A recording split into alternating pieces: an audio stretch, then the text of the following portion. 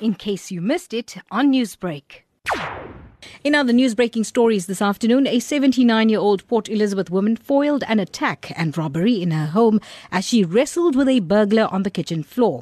The plucky lady from Malabar heard a strange noise in her home in the early hours of the morning and confronted the burglar. Police spokesperson Colonel Priscilla Naidu says the woman was not injured in the scuffle, even though the suspect tried to attack her with a panga. Colonel Naidu says neighbours who came to the old woman's rescue also played an important part in chasing the burglar away. Yesterday morning at about 20 to 4, the lady, she's 79 years old, she was asleep in her home in an area called Malabar in Port Elizabeth when she heard noises coming from the kitchen. She then phoned a neighbour to say that there's noises that are in the house, and then she got up, and when she put on the light, a person was standing in the room and he was wearing a balaclava. She then battled with the person. Both of them struggled. The guy also had a panga in his hand. She struggled with the person. The man then left her and ran away. How did the suspect gain entry into the home? He entered through the house by breaking open the sliding door.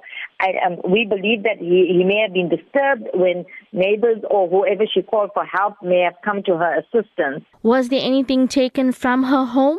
We found that the fridge was open and stuff were taken out of the fridge and other things that were taken from the home but were lying outside the house. At this stage, it is unclear whether anything was taken by the person. He did manage to escape. Do police have any leads on any suspects? The case is still under investigation. We have not arrested anybody as yet, but we are following up on leads and we are appealing to the community if they know of any information to contact us. And what is the medical and physical state of the victim as we speak? Okay. The victim has not been harmed in any way. She did not receive any medical attention at the scene. At this stage, we're not sure whether she did consult a private doctor or not, but at the time of the incident, there was no medical attention given to her. Now, this speaks volumes about neighbours watching out for each other. What sort of advice can you provide to have each other's back in such incidences? You know, the elderly is our priority. They fall under the vulnerable groups.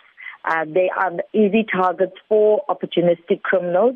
So we advise old people that are living alone to make sure that they are familiar with the neighbors. Like this lady, she did give her number to someone, and maybe because of a quick response, somebody had come to her assistance. Even children that have parents that are living alone, to constantly check up on them.